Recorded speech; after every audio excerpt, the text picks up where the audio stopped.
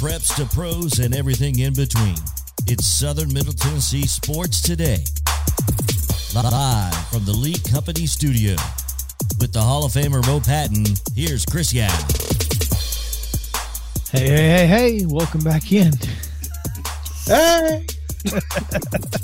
Southern Middle Tennessee Sports Today, presented by Mid-Tennessee Bone and Joint. Chris Yao, Mo Patton, JP Plant on the controls.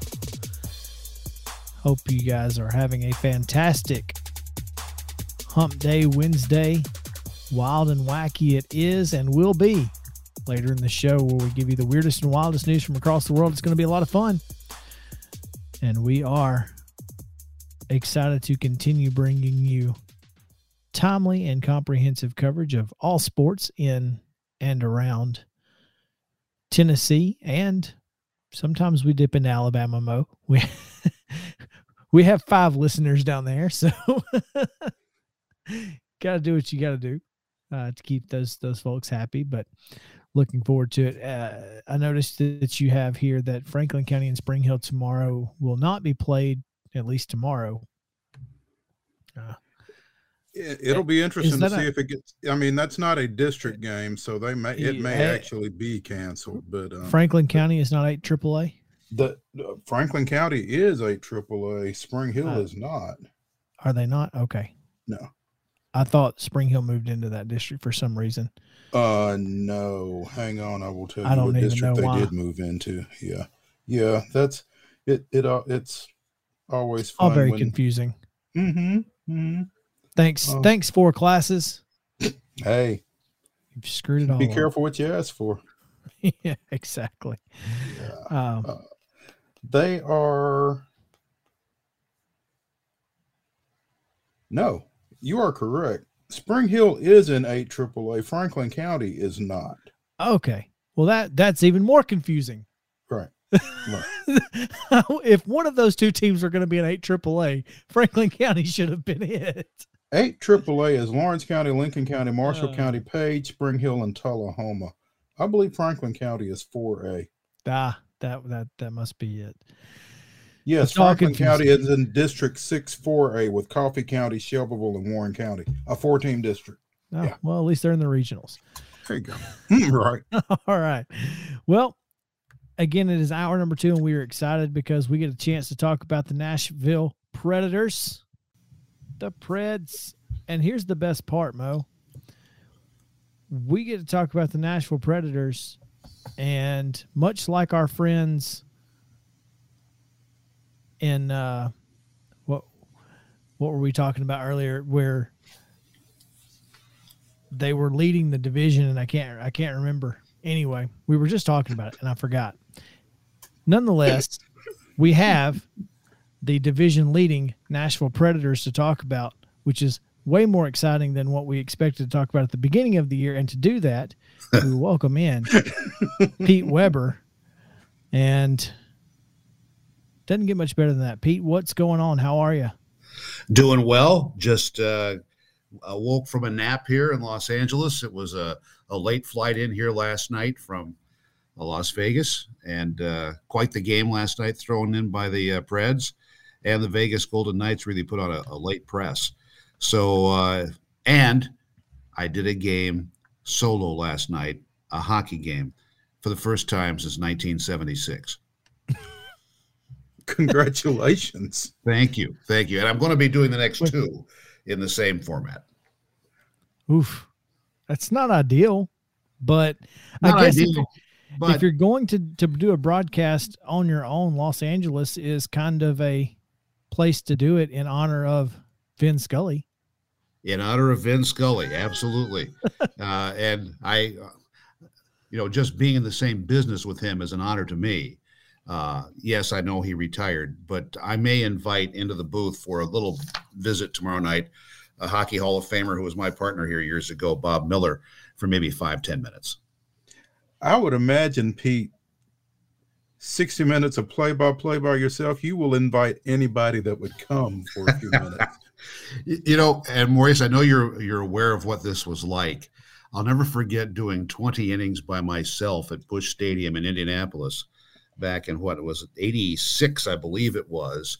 And the big benefit of that was that the bathroom was right next to the visiting broadcast booth. So that was a great help that particular night. You'll take any help you can get. Yes, absolutely. Any edge I can gather. At least Howard Kellman wasn't bleeding over into your broadcast, though, was he? No, he was not. He was sitting over in his comfortable booth with the chain link fence cut out in front of him so he can see the field of play. Whereas in the visiting booth, I felt like I was looking through crosshairs all night long. And when you get to the 17th, 18th, 19th, and 20th innings, that makes it even worse. It's like your eyes are going like cross-eyed at every possibility. Nobody cried when Busch was torn down, did they?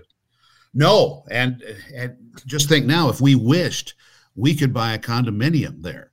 That was the ballpark was turned into a condominium project, so we could probably get into the Schumacher's old office and sit down there and establish ourselves in the laps of luxury. Laps of luxury, in quote marks. Yes. Well, luxurious right now are the Nashville Predators. And as I said, Pete, a lot of us, especially after the way the season started, certainly did not expect to see the Nashville Predators sitting with 44 points and atop the Central Division at this point in the season. No, and I think that's what makes it even sweeter when you think about the expectations being, shall we say, grossly exceeded, whatever. But that's what has happened. UC Saros has shown between the nets he is essentially as effective as Pekka Rinne was for so many years. And then it's a team concept that now it's not just that there is scoring and defending by committee, but these guys seem to genuinely care for each other. They stand up for each other physically. And I think because of that, they have reached what was set as their goal by head coach John Hines, and that was to be a difficult team to play against. And that's what they have become. Pete, this win last night, the first for this team since December 17th when they defeated the Blackhawks in overtime, although, to be fair, they had 4 games that were not played due to 12 days COVID without issues. games. Yeah. So, I mean, it's got to feel pretty good to knock the rust off a little bit, I guess. Yes, definitely to knock off the rust. And there are so many other teams in this very same circumstance where there are clubs like Calgary, the Canadian teams in particular are going to have so many games that they will need to make up because the league still is insisting upon playing the full 82 games, maybe not in the dates that were originally set out for them, but now we have the additional dates in February that are now cleared out by the league not participating in the Winter Olympics. So that's going to be interesting to watch how they fill all those slots in. That's another, thing that a lot of folks are concerned with, obviously, is the number of games that you're going to have to play closer to the playoffs. Is there any chance that this season's going to end up getting extended? Is it not? I mean, it's got to at some point, right? I have a difficult time arguing with what you just say there. Simply the way things have been falling over the course of the last few weeks, and consistently. And the Canadian, let's balance it this way too. In Montreal and Toronto, and Ottawa, they've essentially been told they can't have fans into the games. Now that is not a way to make money.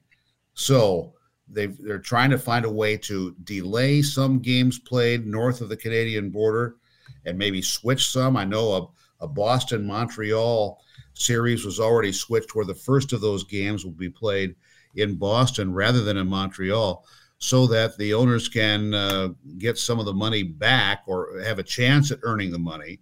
And instead of because this all relates to the salary cap and what you're going to be allowed to spend and how much the players are going to owe the owners in terms of escrow. So it gets rather complicated, certainly way above my head. I got to tell you that much.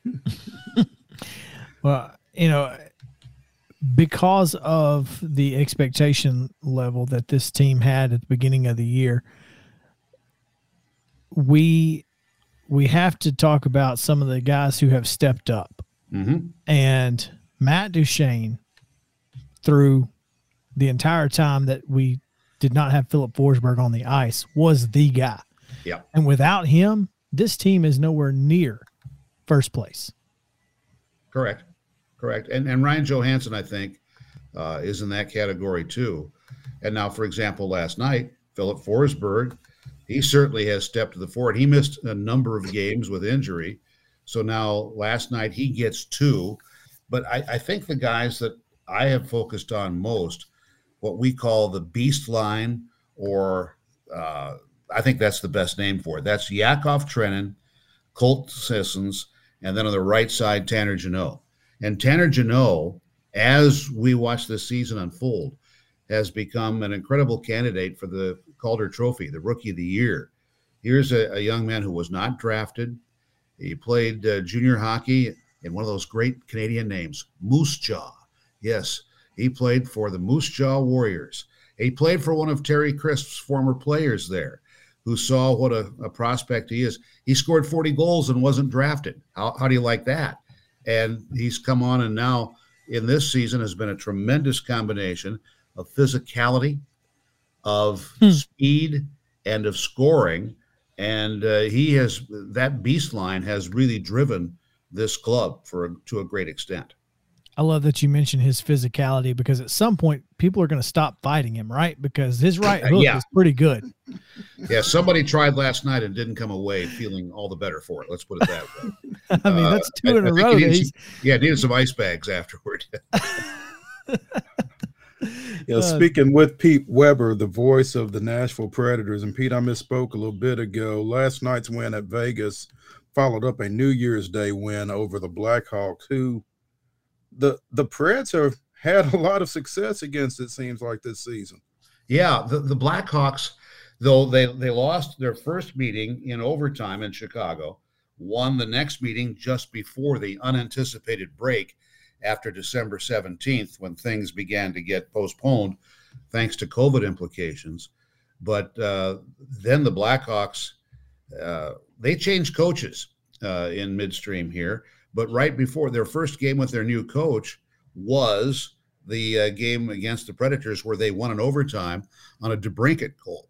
So they have been a team, and it's a long story involved this season with the Chicago Blackhawks, with what they have gone through.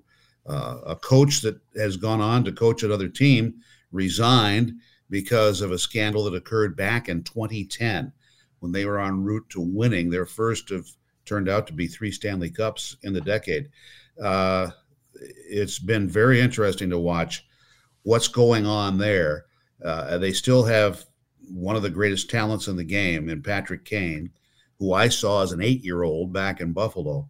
And it's been, well, let's just say the guys who are covering the Blackhawks have quite the story to reveal, to uncover, however you want to put it. Wow. I'm never going to shed tears for the Blackhawks organization struggling. That's all I'm going to say.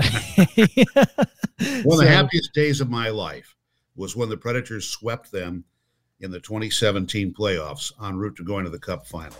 Yes. And there's many reasons for that, but one, the goal song they play in the United Center, Chelsea Dagger. The beauty of it was the first 2 games of that series in Chicago, we did not hear it once. That was just glorious. Thank you, Pekka Rinne, by the way. And speaking of Pekka Rinne, get your Pekka plan today. 3 games, including that February 24th jersey retirement, or 5 games, including that retirement. And a portion of those proceeds will go to the 365 Pediatric Cancer Fund as well. Pete Weber, the voice of the Predators, by himself out west. Listen to him. Thanks, man. We appreciate you taking some time with us.